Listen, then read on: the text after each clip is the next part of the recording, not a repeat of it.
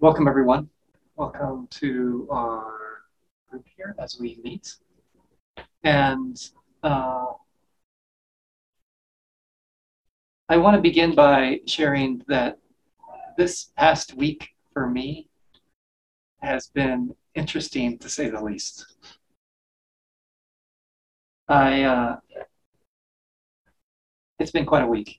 And the reason is because the street I live on in Flagstaff is kind of at the center of where the flash floods have been happening. So it's kind of the epicenter. And so there's been 3 flash floods in that area of a lot of water. And it's because of the museum forest fire scar.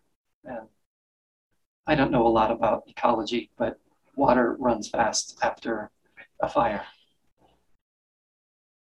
And our house is in a vulnerable spot. So kind of the water kind of, it eddies and it's kind of rushing on one side and then it eddies and kind of builds up on another side. And so I want to begin by saying, to be very clear, my partner and I are doing really well, and we feel incredibly fortunate in the sense of no water has gotten into our house or near the house, and a lot of debris, but no water in our house, which we're so grateful for, to have that we're so protected. And in terms of like friends and so many of you Sangha members and community has helped us so much to move forward. So for all of you, a lot of you kind of reached out. Some of you have brought us sandbags, which I'm really grateful for, and other things. And it's what keeps us afloat. And I feel lucky and grateful, and so does my partner. And as I said, yeah, we're doing fine. And I also want to give a shout out to the city. The city has done such a, at least for us, a spectacular job over these years around this. It's an amazing thing.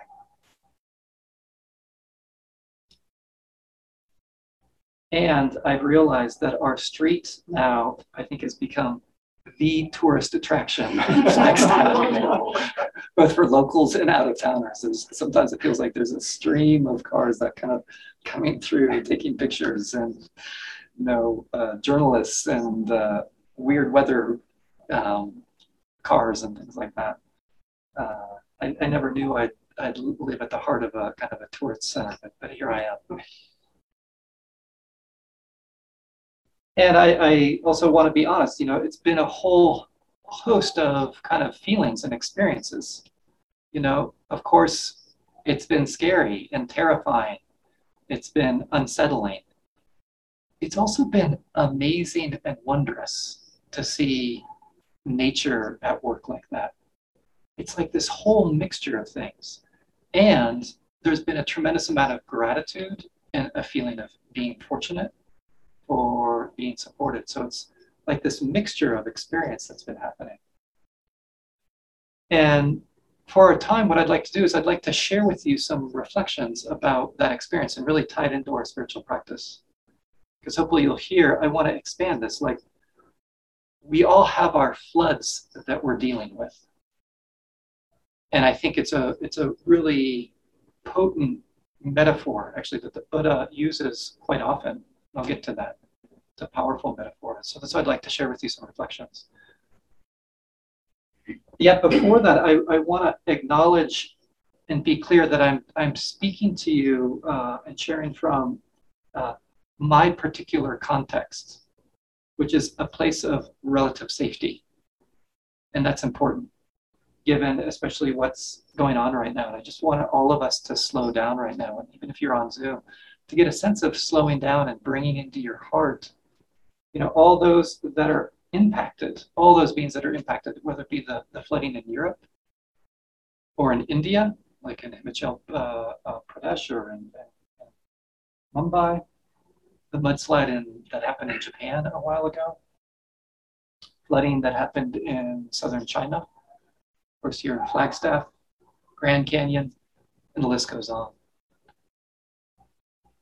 And I think it's nice if we could just take a moment to slow down, just to give our hearts to all of those beings affected by floods.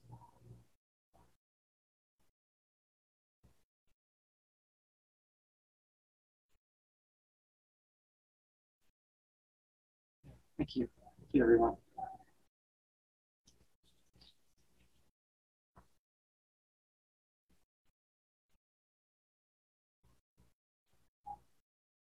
And just to be clear, the reason I want to contextualize where I'm sharing from is just so that what I'm sharing tonight, you're not overgeneralizing to every single situation. So a little bit about the framework and history in terms of Buddhism. In early Buddhism, uh, the Buddha was sometimes called the wise one who had crossed over the flood, or the sage who had crossed over the flood. And often, at least in one collection of discourses, the connected discourses, one who is fully awakened is the one who has crossed over the flood. They've crossed over the flood to the shore of safety, to the shore of freedom. It's a potent metaphor that comes back again and again and again.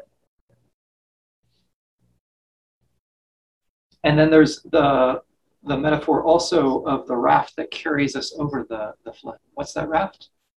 It's often talked about is in terms of the Noble Eightfold Path. Some of you might know that teaching in Buddhism.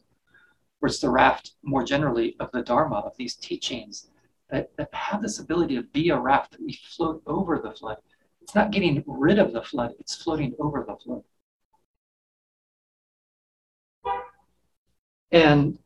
And just to contextualize this during the Buddha's time, remember during the Buddha's time, he was living in India where there was a rainy season, usually from anywhere from June to October.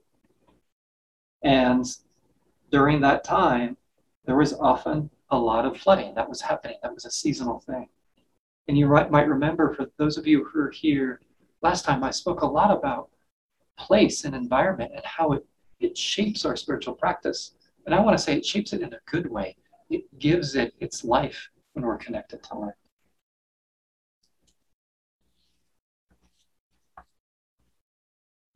And during the Buddha's time, when I reflect on it, around the rainy season, what I remember is like, oh, a lot of water. They were experiencing a lot of water during that time. I remember in the early 90s, I was in Kolkata, and it was during the rainy season. It was unbelievable. I mean, one thing, it was just normal, natural life that you're in all these streets and the water's up to your knees or higher.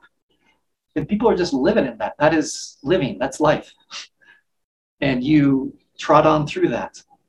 And all these living creatures and beings come out of the earth. They get disrupted. And then there's this whole process around that of these beings. I was speaking to a friend of mine, a colleague, who we were talking about the rainy season, and she grew up part of the time in India. And she said, yeah, there's like snakes swimming around. You're trying to navigate them and other creatures, you know, and you're just living in the midst of floods.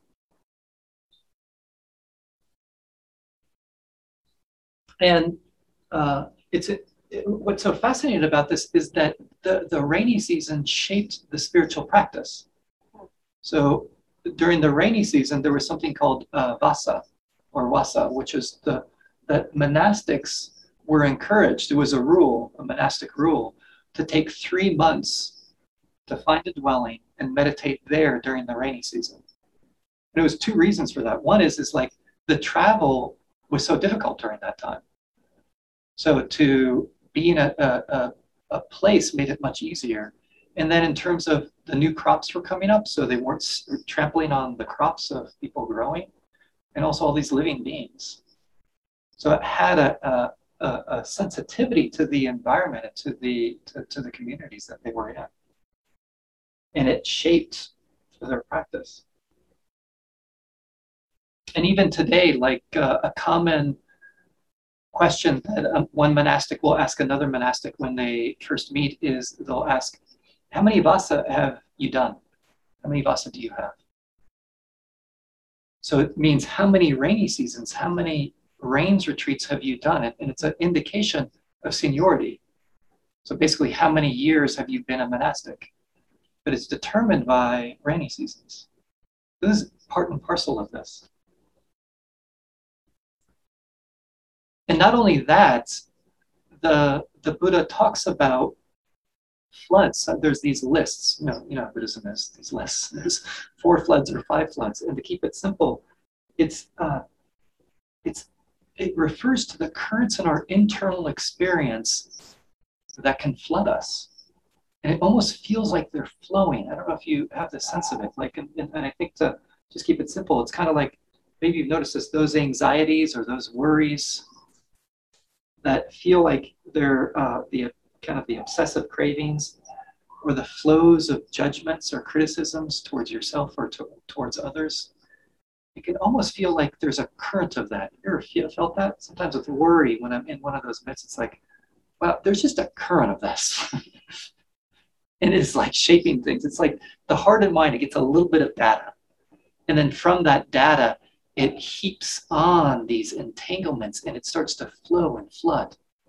Right? Just a little bit of rain on top of the mountain, and then it doesn't seem to soak in, and it just careens on the surface of your mind and heart, and it explodes into a flood. Can you relate to this? Am I the only one that experiences internal floods? And he uses it for good reason, right? Because everyone can relate to that experience in who he's talking to.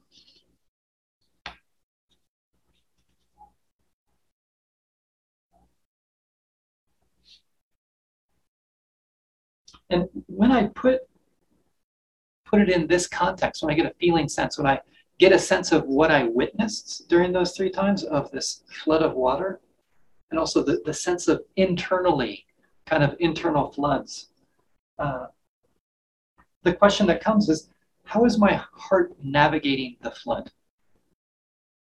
And in some ways, that's the question I want to leave to all of you. Like when you feel stress or suffering, or the undercurrent of anxiety or judgments, how is your heart navigating it? How do you navigate it? Because to me, that's so much the key to start to build the raft, to float on the raft, to cross the flood to the other shore.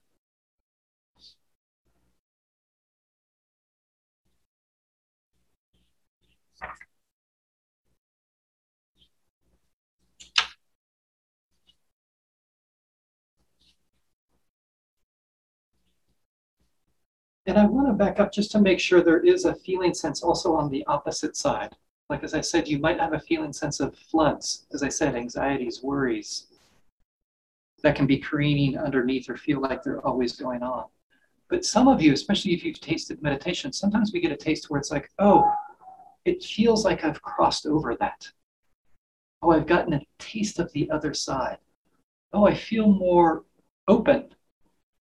I feel more here. I don't feel like I'm on autopilot. I actually feel like I'm present. Or I feel like I'm on stable ground. That's what I love about floating over. It's like, oh, the other shore, it feels like I'm on stable ground. And that too can be really inspiring to get a sense of crossing over in this sense. So again, this question, how is my heart navigating the flood? And I want to point out, like, I don't get to decide if there's going to be a flood or not. And this is super important because both with internal and now I can realize it with external floods. It would be so sweet if I could navigate or time those floods to happen at certain times so that they worked for my life. But it doesn't work that way. They're uncontrollable. And yet there can be an urge for that, or a feeling like I should be in control enough so that they only happen or don't happen. Maybe you've noticed that doesn't work so well with internal floods and external floods. And what I'm going to do is I'm going to share with you just some teaching, a teaching from the Buddha around how do you navigate a flood. He's really speaking to us in terms of our practice. And before I do that, what I invite you to do is to reflect, what are the floods happening in your life right now? What are they? What are the internal floods that visit you? Maybe you live somewhere like me. Maybe there are external floods or different kinds of floods. Whatever it is, the anxieties, the worries, the health issues, the conflict at work or at home or with a partner or a friend or a child. What is the flood for you? The very small, subtle ones, as well as the more significant ones.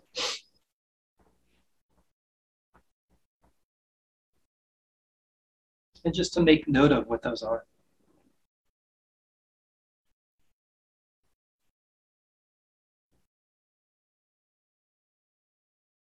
Okay, so with that in mind, I want to share with you this discourse, this interchange that happens between the celestial being who comes and visits the Buddha, and how the Buddha replies as a celestial being who's interested, in freedom. So it begins. I'm just going to read the whole thing to you because I think it's quite striking. I've heard that on one occasion the Blessed One, who's the Buddha, was staying near Savatthi and Jeta's grove and Anathapindika's monastery. Then a certain deva in the far extreme of the night, her extreme radiance lighting up the entirety of Jeta's grove, went to the Blessed One. On arrival, having bowed down to him, she stood to one side. As she was standing there, she said to him, "Tell me, dear sir, how you crossed over the flood." And then the Buddha replies, "I crossed over without pushing forward and without staying in place." But how, dear sir, did you cross over the flood without pushing forward and without staying in place? That's what the Deva is. And the Buddha replies, he says, well, when I pushed forward, I was whirled about. And when I stayed in place, I sank. And so I crossed over the flood without pushing forward and without staying in place. And then the Deva, the celestial being, says, at long last I see a Brahmin, totally unbound, who without pushing forward, without staying in place, has crossed over the entanglements of the world. This is what the Deva said. The Buddha approved. And realizing that the Buddha had approved, she bowed down to him, circumambulated him, going around him, keeping him to her right, and then vanished right there.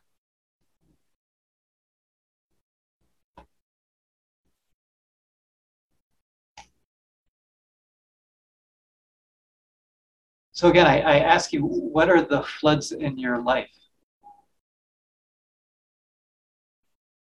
And have you noticed, do you have a feeling sense of when you're trying to push forward? When you're trying to fight the flood? What's that like? Does it work? And have you ever noticed when your heart is resigned, it's standing still? And we're looking for something different. We're looking for the raft. It's not pushing forward and it's not standing still. And what I notice when I reflect on pushing forward and standing still, to me it's a kind of reactivity. I'm fighting the anxiety or the anger or the frustration. I'm fighting the judgments and the criticisms. I'm trying to fight the water coming down the road. It's a kind of silly image, don't you think? And yet that's what the mind does. So how do we cross over without pushing forward and without standing still? And I guess the first thing I want to point out in this story, which I think is so powerful, to remember, it's a flood. It's not a creek. It ain't a stream. It's a flood. And I want to point out sometimes what comes with that. If you've ever looked at fast water running, maybe you have that feeling. I remember looking out like recently just at our house, like, wow, it would be impossible to cross over that water. It's running so quickly. It would be so dangerous. It's not possible. And I actually want to normalize that. Have you ever come across the difficulties in your life where it feels like this isn't possible? It's like I run up against again and again. Here I am faced with my own crazy mind. It doesn't work. I don't have nowhere to go. So I want to say in some ways that's the beginning of a spiritual path when we're confronted with that, where we realize there's something really deep going on. And the promise of this path, or the rumor, they say, you have to figure out if it's right, is that there's actually a raft. And as I said, sometimes it's not the flood and the immensity of it, but it could be, as I mentioned previously, it's the experience of a taste of the other side, where you realize there's potential in this heart and mind to be free. You have a taste of being present, of being open or being grounded. And it's powerful, it's motivating.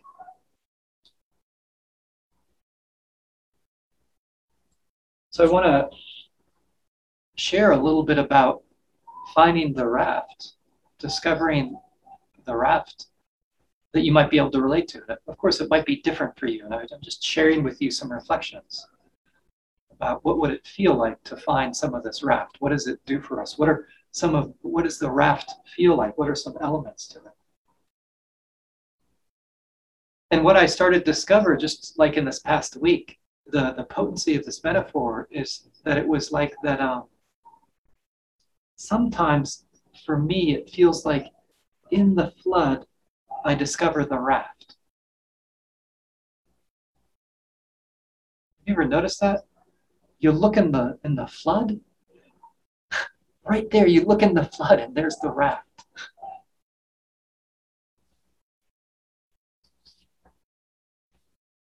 How is that? Have you noticed how your challenges, your particular floods, sometimes there's something powerful and moving and helpful in the midst of it? And like this saying from Secho Jukin. Secho Jukin was a Zen practitioner. He was the compiler, for those of you Zen practitioners, of the Hekigan Roku, or the what's called the Blue Cliff Record. And he has this phrase that I think is so powerful. It's just this two parts of this phrase of, here in the dragon's jaws, many precious jewels. Right here in the dragon's jaws, many precious jewels.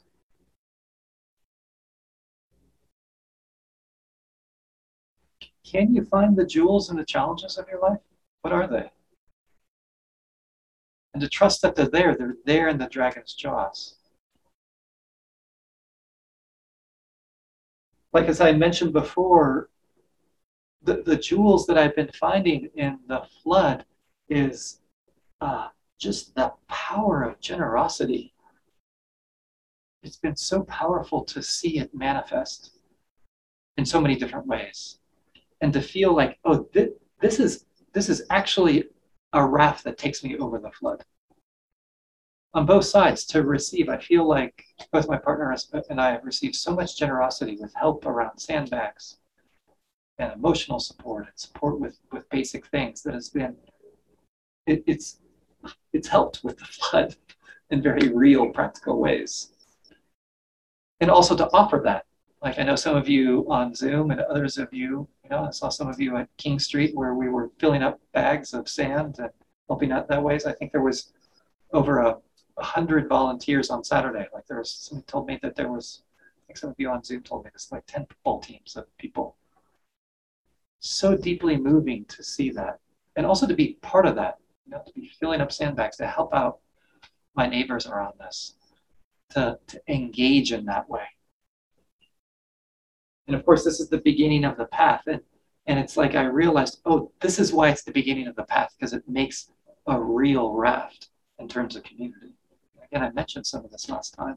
And it can be skipped over as if meditation is the thing is the raft that leads us to awakening and freedom. Yeah, it is, but it's not the only part of the raft. And what I want to say is, like, I don't think the raft works really well just with meditation. if there's no generosity there. And I think there's some elements around this that I think is really important in terms of generosity, which is the sense of generosity for others and ourselves. And what I find is often people can lean in one direction or other and be unbalanced. Sometimes people give so much to others that there's a forgetting of oneself, or so involved in oneself that we forget about others. And both are off balance. And what I love about early Buddhism, at least, is that the Buddha is really clear. It's important to take care of, come on in, please. Yeah, and there's some chairs here if you want to sit in a chair or sit on a cushion. The Buddha is really clear about the importance of both, that it's not just about taking care of others, you have to take care of yourself. Like, for example, you're going to hear I got obsessed with the idea of floods and things like that in these early discourses. This is what I do. I'm a nerd, I can't help it. So the Buddha sometimes gives instructions to lay practitioners. And one of them is what is the skillful way to use your resources or wealth, if you have resources. Of course, one is generosity. The other one is to protect oneself from fires, floods. It's pretty cool. Kings, that would be a very interesting topic, wouldn't it be, to modernize? What does it mean to protect yourself from the losses from kings? I'll let your mind do what it does with that one. Of course, and then comes after kings, thieves. I don't know if those should be combined at times. So fires, floods, kings, thieves. And the other one is maybe not so applicable. Where is it? And displeasing heirs. So I don't know. I'll again leave that to you of how you interpret that for modern times. Right? Take care of yourself. Take care of yourself with these basic needs. Like having a relative sense of safety is actually important for a spiritual practice. And yeah, there are spiritual practitioners of stories of spiritual practitioners practicing through not having basic needs. And I find that inspiring. But also the Buddha is really clear. It's really good to have basic needs met so that we can deepen towards freedom. There's like a practicality there rather than having this idealism around this. And even with monastics, so there's a rule around the rains retreat, which I find interesting. Because sometimes we think monastics should just be with whatever, but the Buddha is really clear that a monastic should have 4 walls and a roof over their head during the rains retreat. Isn't it interesting that that's a rule, which is like, please take care of yourself. When we talk about being with what is, it doesn't mean stopping taking care of yourself. And yes, taking care of others and taking care of yourself. Both are important.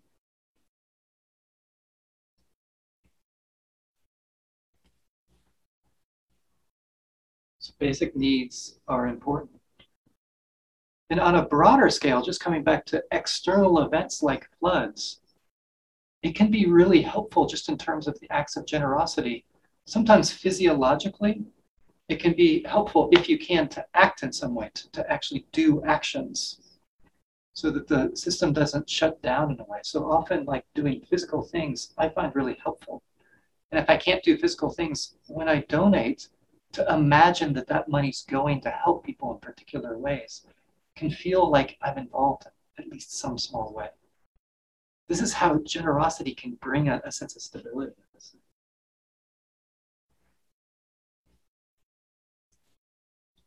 Also, when we're, finding this raft and navigating the flood, I just want to talk about a hindrance that can happen around when we navigate floods.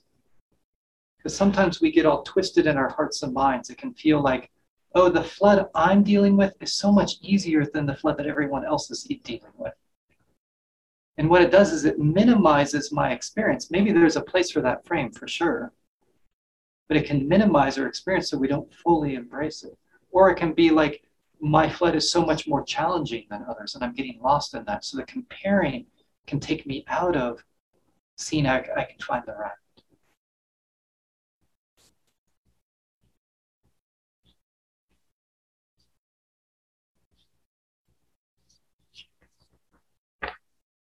just two more things.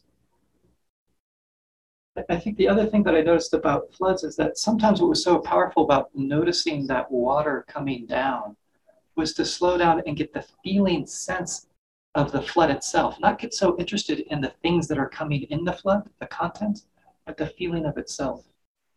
And the same with like if you're navigating anxiety or worry or anger, sometimes so often my mind goes to what I'm angry about or what I'm afraid of or what I'm worried about, but what's the flow of worry itself feel like?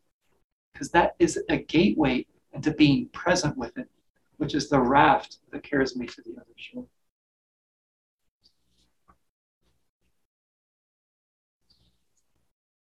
So here's some reflections on floods, internal, external. Can you find the raft that takes you to the other shore, to build it through generosity, through being present? Correct view of floods, finding the jewels. Thank you for your attention. Thank you for listening. To learn how you can support the teachers and Dharma Seed, please visit dharmaseed.org/donate.